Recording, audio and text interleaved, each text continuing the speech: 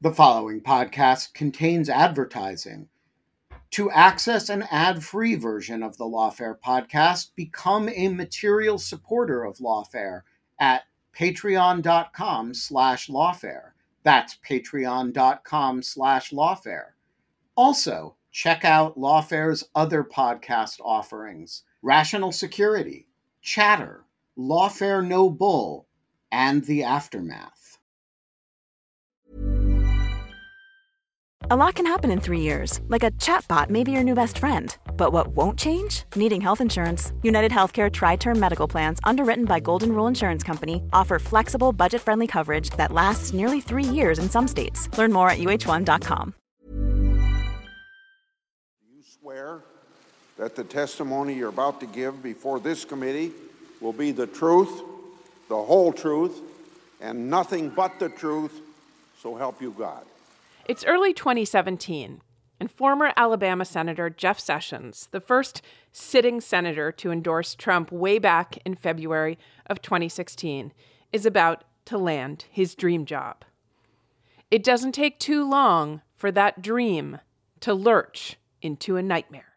How do you plan to address those concerns? I do believe that could place my objectivity in question. I've given that thought. I believe the proper thing for me to do would be to recuse myself from any questions involving those kind of investigations.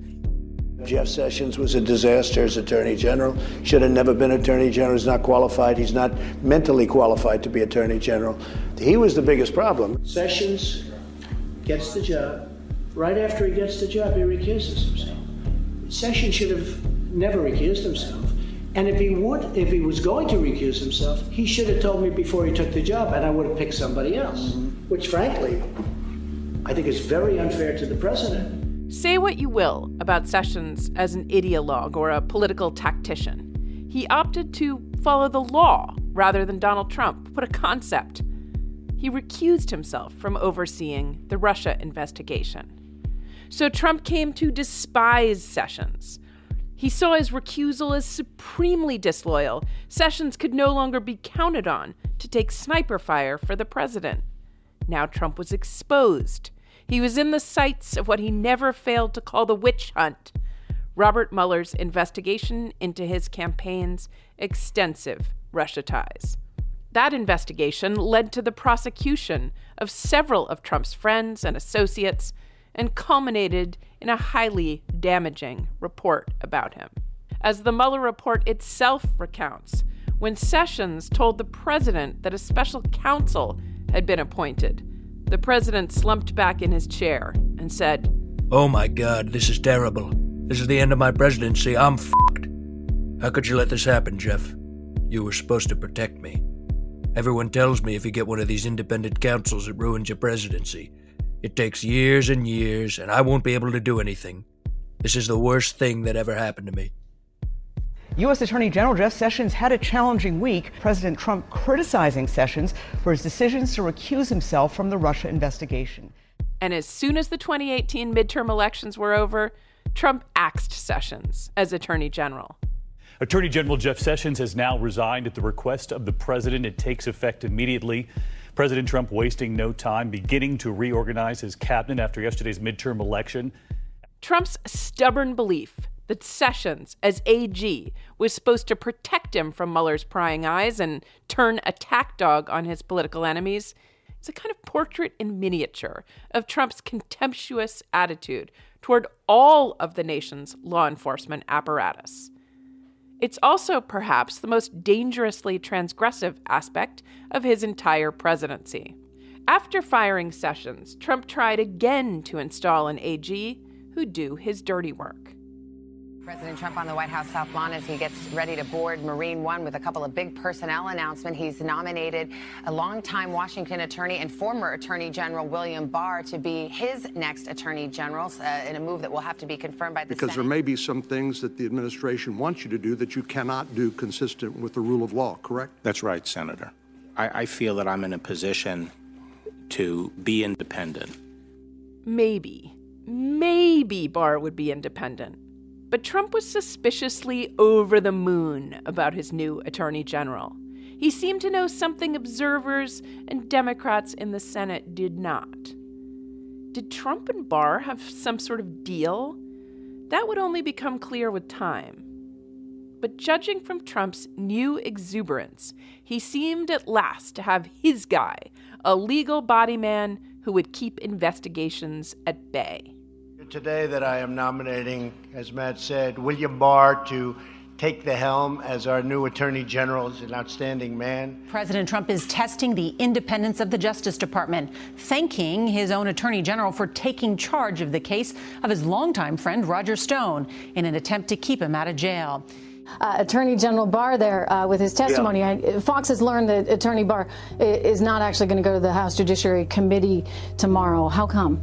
Well, I guess they want to treat him differently than they have anybody else. But he did a fantastic job today, I'm told. I got to see some of it. He did a fantastic job. Bill Barr can go down as the greatest Attorney General in the history of our country, or he can go down as just another guy. It depends. But even Barr finally had limits. Do you still have confidence in Bill Barr? Ask me that in a number of weeks from now. Eventually, Trump soured on him too, as he soured on so many others. In the end, it turned out no one could or would advance Trump's ravenous will to personal power when it went beyond the bounds of the law and American democracy. Notably, Barr would not go to bat for Trump's claims of election fraud, the so-called big lie. And Trump would never be satisfied with an attorney general who refused to put the federal government in service of all of his lies. He wanted someone who answered not to the law, not to American ideals, not to the people, not even to the rightmost wing of the Republican Party. He wanted a factotum who answered only to him. Attorney General William Barr is stepping down. President Trump announced the move after days of attacking Barr for his refusal to back false claims of election fraud.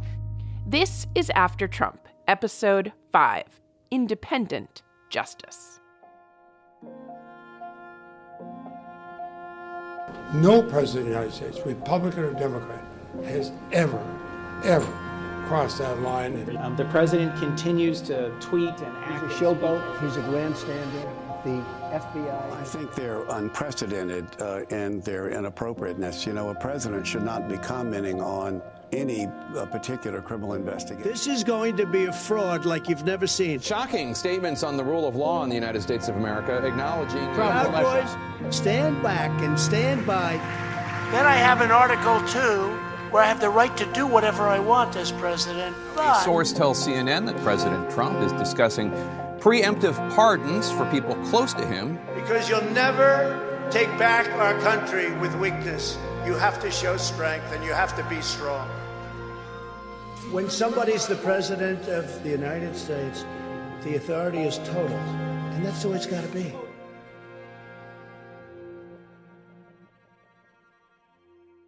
There is no more important place for us to do this work than the Department of Justice. It has been so politicized. There's no more important people to carry out this work than the people I'm announcing today. More than anything, we need to restore the honor, the integrity, the independence of the Department of Justice in this nation that's been so badly damaged.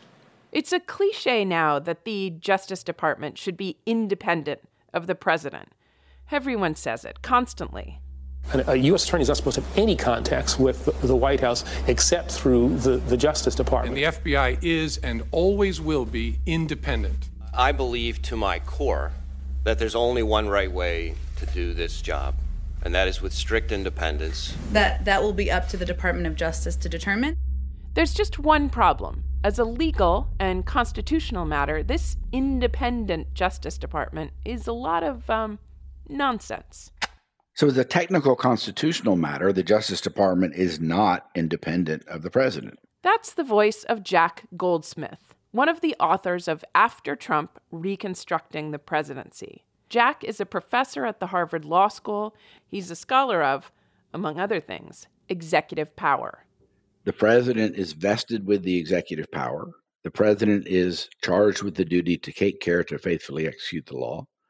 The Supreme Court has recognized that the president has supervisory authority over law enforcement, and the president can fire the attorney general at will for any reason. Let's unpack that a bit. The U.S. Constitution, Jack is saying, obliges the president to enforce all constitutionally valid acts of Congress, no matter what he thinks of them. This is a presidential duty.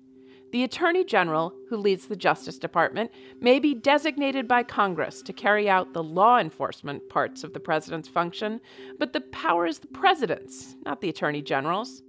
The Sessions example is a case in point. Trump had no good reason to fire Jeff Sessions. He fired him because he hated him for accusing himself from the Russia investigation. This, of course, is something Sessions was legally bound to do, as he was a witness to that very investigation and potentially a subject of it. Good grief. But none of that mattered. Sessions made Trump angry. He served at Trump's pleasure. So Trump was entitled to fire him. So from a constitutional perspective, the Justice Department is not independent of the president. So where does this popular myth that the Justice Department is independent of the president come from? Since the 1970s especially, the Justice Department has had a large measure of practical independence, despite the constitutional point, from the president. And this has happened through a whole series of post-Watergate reforms. I refer, of course, to the investigations of the so-called Watergate affair. I believe the time has come to bring that investigation and the other investigations of this matter to an end. 1 year of Watergate is enough. Televised farewell last night, President Nixon acknowledged that because of the Watergate affair, he no longer has a strong enough base in Congress to continue with any effectiveness. Now, these reforms didn't say the president couldn't fire an attorney general because he hates the guy or his neat attire, his hair, or even his accent. That would be unconstitutional. On firing decisions, the president can do what he pleases. That's what it means that the attorney general serves at the president's pleasure. So why don't most presidents even attempt this audacious move? It's a matter of norms again. It's just abnormal for the president to reveal how exposed he feels without a legal lineman running interference for him. There's a norm that the president and the White House does not comment on ongoing investigations. There's a very uneasy, and this is much more subtle than is portrayed in the press, a very uneasy relationship between the president and the attorney general when it comes to law enforcement decisions that have big policy importance for the president. The idea that a president never weighs in his views, even indirectly, with the attorney general on a law enforcement matter, it just defies reality. That's not what happens, and that's not what the context policy says. But the norm has the most bite, and it's supposed to have its biggest effect when the president himself or someone close to the president or someone in the White House or an executive branch official is under investigation. And in that context, the White House is supposed to stay completely hands-off, and the president is not supposed to comment. That's what's happened almost exclusively since the 1970s, and that process broke down under Trump. You look at the corruption at the top of the FBI, it's a disgrace. And our Justice Department, which I try and stay away from, but at some point I won't. You look at Flynn, it's a shame, but the FBI didn't think he was lying. Do you believe that the FBI acted improperly in how they handled his interview? Well, the FBI said Michael Flynn, a general and a great person, they said he didn't lie. And Mueller said, well, maybe he did. I think the whole Manafort trial is very sad.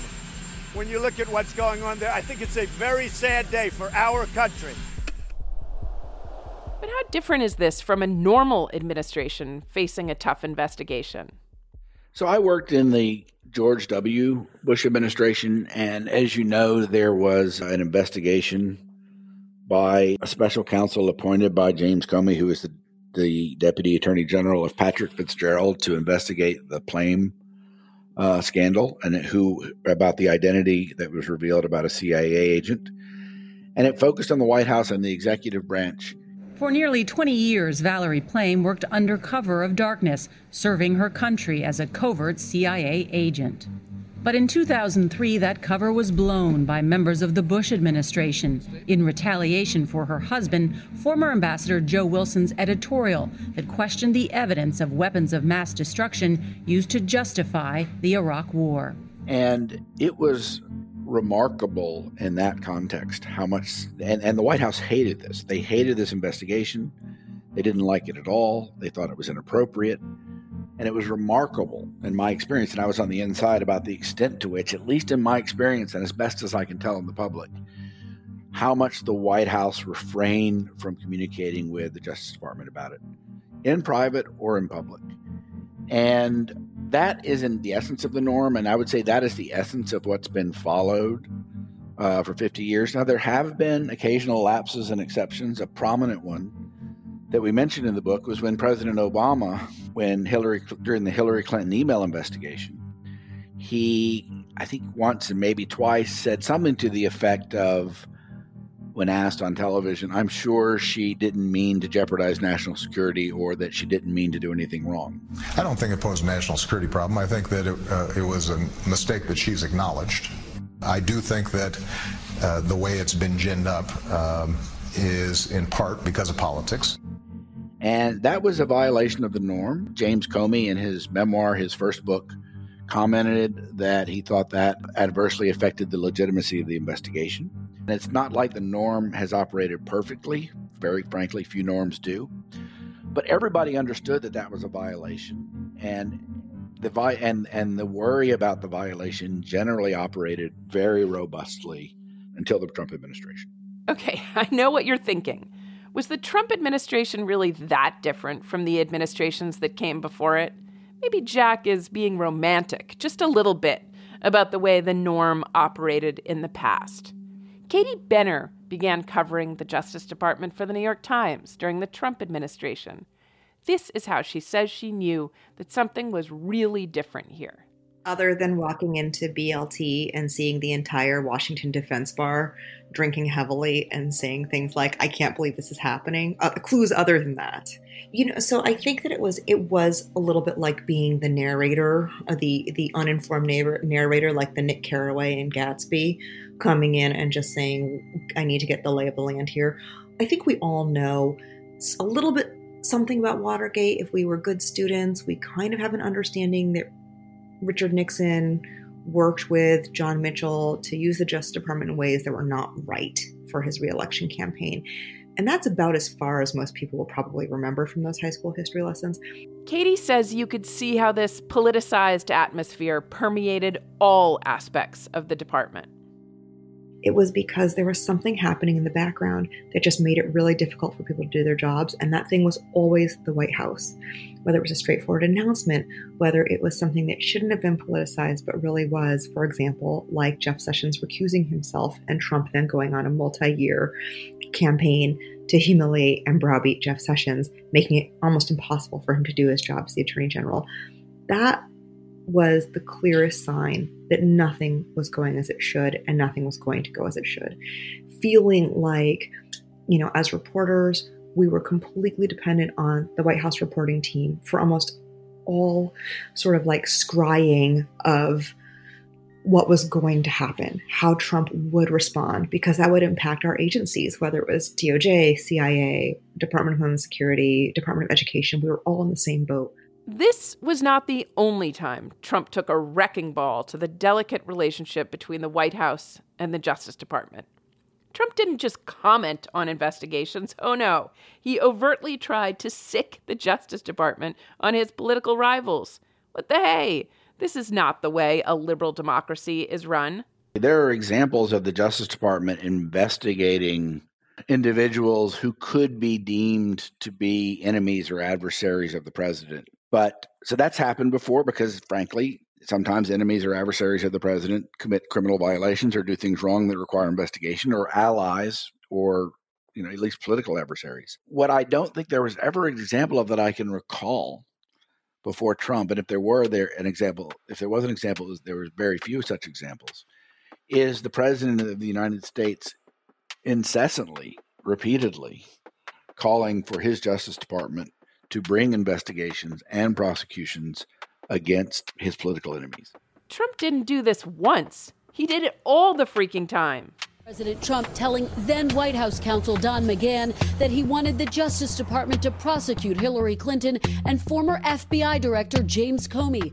He incessantly called for the investigation of his enemies. He called for the investigation and prosecution of former FBI Director James Comey, Deputy Director McCabe, other officials in the FBI. He called for an investigation and, I believe, prosecution of Hillary Clinton. He thought the former president should be investigated. He wanted his Justice Department, which he viewed basically as a tool of his political will. That's what he viewed the Justice Department as, an institution that was supposed to serve his political aims. And he urged it over and over again to investigate his enemies, and he did so in public. And it's one of the remarkable things about Trump, and it gives one at least a little bit of pause about what he thought he was doing. He didn't hide his corruption of the process. Here's Trump in a 2017 interview. As Jack said, he's not exactly hiding his efforts to corrupt the process. The saddest thing is that because I'm the President of the United States, I am not supposed to be involved with the Justice Department. I'm not supposed to be involved with the FBI. I'm not supposed to be doing the kind of things that I would love to be doing. And I'm very frustrated by it. He was indifferent to these norms. He could have done all of this pressure in private. He did it in public, perhaps because he thought it would be more, maybe not as effective in actually achieving the result, but perhaps even more effective in disrupting the ordinary processes of government. Perhaps it was just part of his theater. Perhaps he got political benefit out of it. But he was very overt in trying to use the Justice Department to go after his political enemies. Pressuring the Justice Department for substantive results in investigations has real consequences. And they go beyond the specific cases that may generate presidential pressure. Here's Katie Benner again. Quality sleep is essential. That's why the Sleep Number Smart Bed is designed for your ever-evolving sleep needs. Need a bed that's firmer or softer on either side? Helps you sleep at a comfortable temperature? Sleep Number Smart Beds let you individualize your comfort, so you sleep better together. J.D. Power ranks Sleep Number number 1 in customer satisfaction with mattresses purchased in-store. And now, save 50% on the Sleep Number Limited Edition Smart Bed for a limited time. For J.D. Power 2023 award information, visit jdpower.com/awards. Only at a Sleep Number store or sleepnumber.com. I'm Sandra, and I'm just the professional your small business was looking for. But you didn't hire me because you didn't use LinkedIn Jobs. LinkedIn has professionals you can't find anywhere else, including those who aren't actively looking for a new job, but might be open to the perfect role, like me. In a given month, over 70% of LinkedIn users don't visit other leading job sites. So if you're not looking on LinkedIn, you'll miss out on great candidates, like Sandra. Start hiring professionals like a professional. Post your free job on linkedin.com/people today. Hey, Lawfare listeners, Ben Wittes here. Want to tell you about the first time I got a report from the folks at Delete Me. It was shortly after I started using the service back in 2022, and they sent me their first privacy report. I have since gotten 8 others, and it contained some shocking information. They had removed my data from 56 separate data brokers, that this had included 133 separate records, including 621 individual pieces of personal information. The data broker with the most information about me was a company I'd never heard of called People by Name. And here's the thing. Since then, every couple of months, I've gotten another privacy report from Delete Me, and it always contains more information that they have removed from the data brokers about me. In the second report, they informed me they had removed my stuff from 41 data brokers, and that the one with the most information about me was called HLEC. I have no idea what HLEC is. So the other day, I got my latest report, and it includes 15 more data brokers with my personal information, 113 pieces of personally identifiable information, Big culprit this time is something called My Life. Well, I want to tell you that they don't have My Life anymore. And that is why I recommend Delete Me. As this little anecdote shows, there's a lot of my data out there, and these companies keep acquiring it and making it available to anybody who can pay. And I have slept a little bit more easily ever since I found a solution to this problem. And I want to stress, as I do every time, that I started using this before Delete Me started advertising with Lawfare. Delete Me finds and removes any personal information you don't want online, and it makes sure it stays off. And that's the point of this little story, that, you know, they keep coming back. You can get it removed once, but they'll put it back, and then Delete Me comes and takes it off again. It's a subscription service that removes your personal information from the largest people search databases on the web, and in the process helps prevent potential identity theft, doxing, and phishing scams. Delete Me sends you regular personalized privacy reports, just like the ones I've been describing, showing what info they found where they found it, and what they removed. And critically, as this story reflects, it isn't just a one-time service. It's always working for you, constantly monitoring and removing the personal information you don't want on the internet. It does all the hard work of wiping you and your family's personal information off the web. Data brokers hate Delete Me, which is why I like it. Your profile is no longer theirs to sell. So take control of your data and keep your private life private by signing up for Delete Me, now at a special discount for our listeners. Today, get 20% off your Delete Me plan when you go to joindeleteme.com/lawfare20 and use promo code lawfare20 at checkout. The only way to get 20% off is to go to joindeleteme.com/lawfare20 and enter code lawfare20 at checkout. That's joindeleteme.com/lawfare20, code lawfare20. The really bad stuff happened after the shutdowns last spring due to the pandemic, because then there was no visibility. We were not even going into the buildings. You know, reporters were not even able to work the beat in that way. And so we saw information start to become completely obscured. We saw officials, not just at the Justice Department, not just Attorney General Barr, but other officials have to speak to the president almost exclusively through Fox News.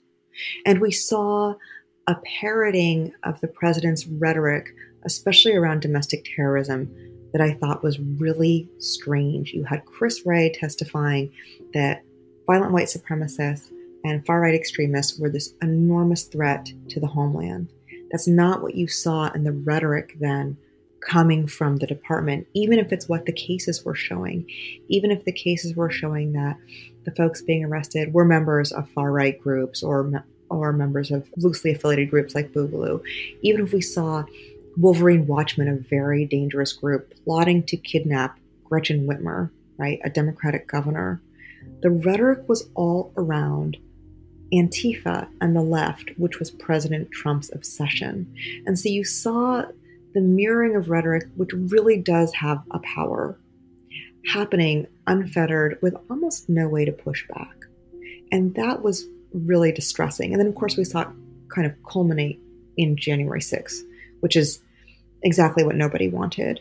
You know, after several months of rhetoric that failed to capture the true seriousness of the threat on the right, all because we were dealing with a president that needed complete fealty from all of his subordinates. There's a flip side to this coin. Just as a president's not supposed to use the Justice Department to persecute his enemies, he's also not supposed to use it to protect his friends and flunkies. Just as extraordinary is the extent to which he called over and over again for the Justice Department to stop pursuing criminal investigation of his friends and his associates. And this happened broadly in his attack on the entire Mueller investigation of the 2016 Trump campaign and its connections with Russia, which blended into an investigation of the president himself starting in 2017, an obstruction of justice, and at least for a bit, a counterintelligence investigation. And Trump was incessant in calling this illegitimate and saying that this was a fraud and in trying to get it to stop. And he took steps not only to verbally complain about it, which broke the norm, but also to try, as Volume 2 of the Mueller report shows, to basically stop the investigation altogether. All of this comes together for Trump when the investigation is about himself. Perhaps the most extraordinary is the president talking about the investigation of himself. I mean, this is a tricky situation because the president, again, controls law enforcement. But the whole purpose of the special counsel regulations under which Mueller operated were to find a way for the Justice Department in a relatively detached way, a rigorous way with proper process to investigate credible allegations against the president and senior officials.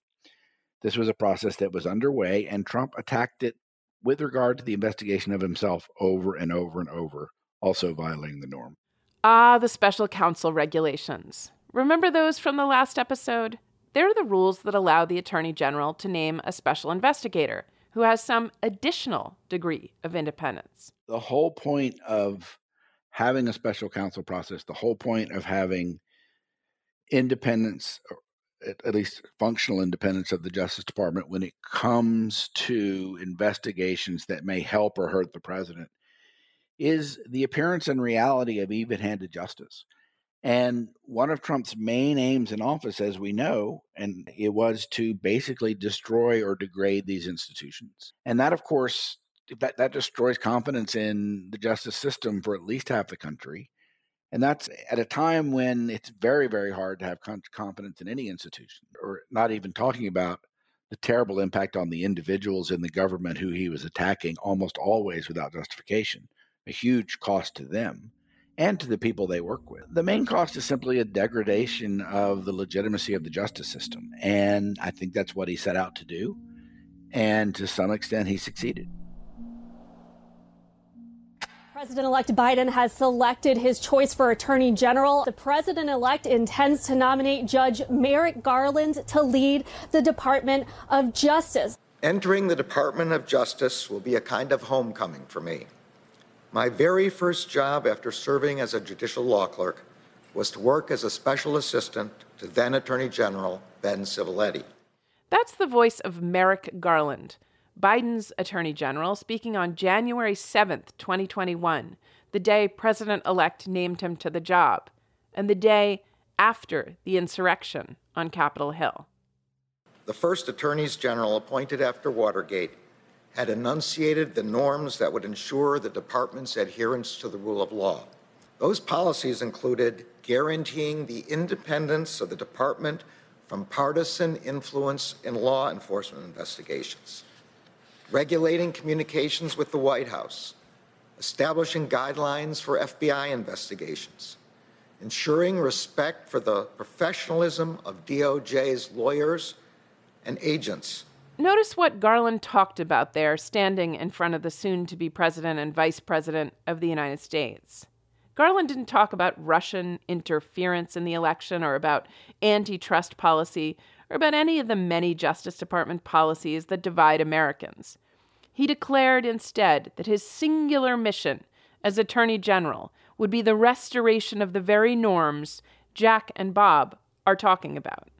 But how do you do that? It's actually hard.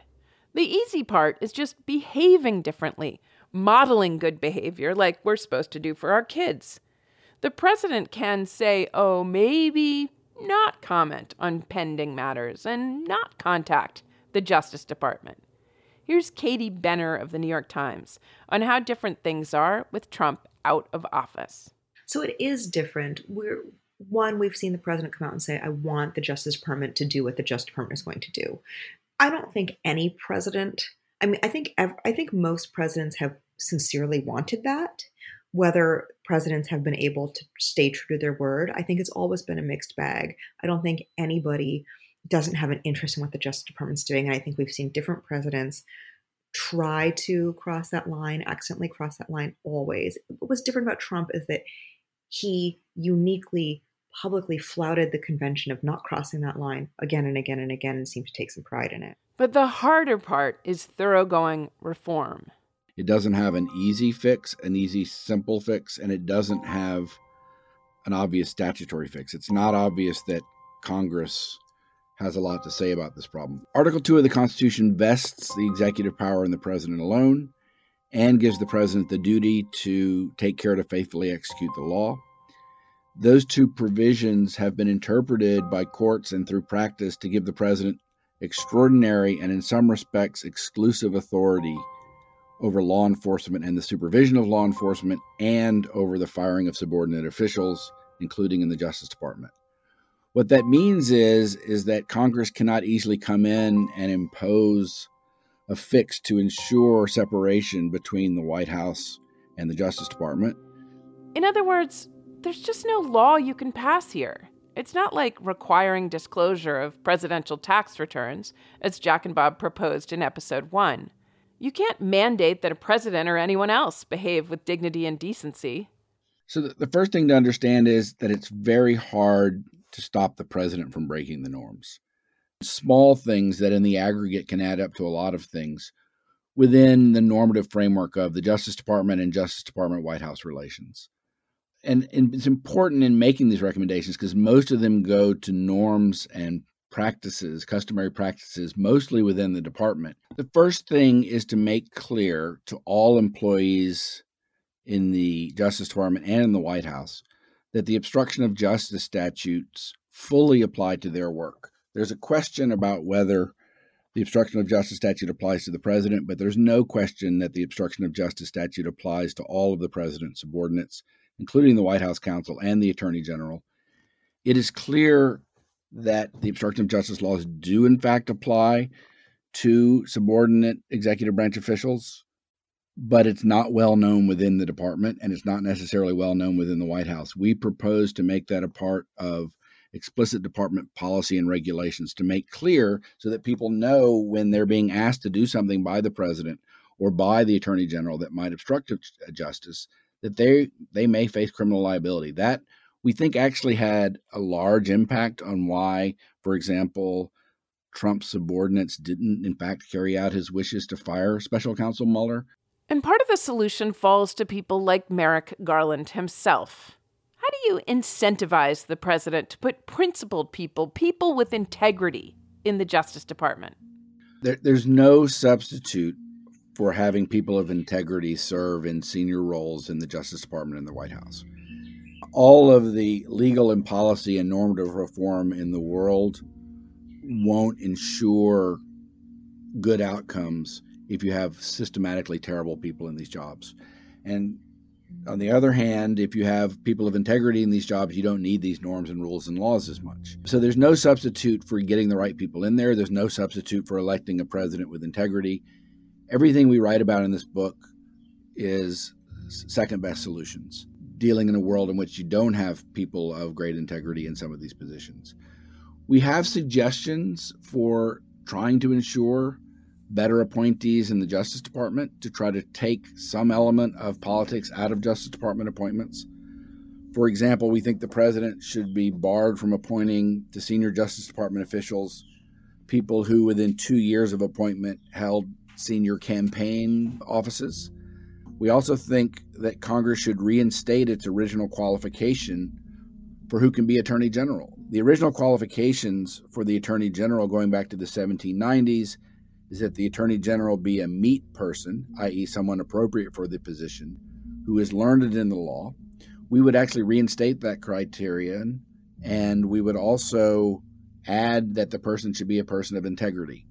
Now, this might seem like a very thin requirement because it's a guidepost for the president, and no president is ever going to nominate someone who doesn't, in some sense, meet those criteria.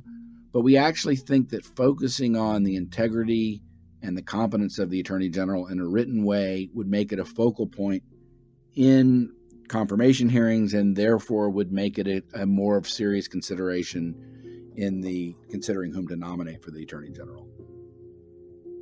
How do you solve a problem like the DOJ? Working with the paradoxes of the Justice Department is damned hard.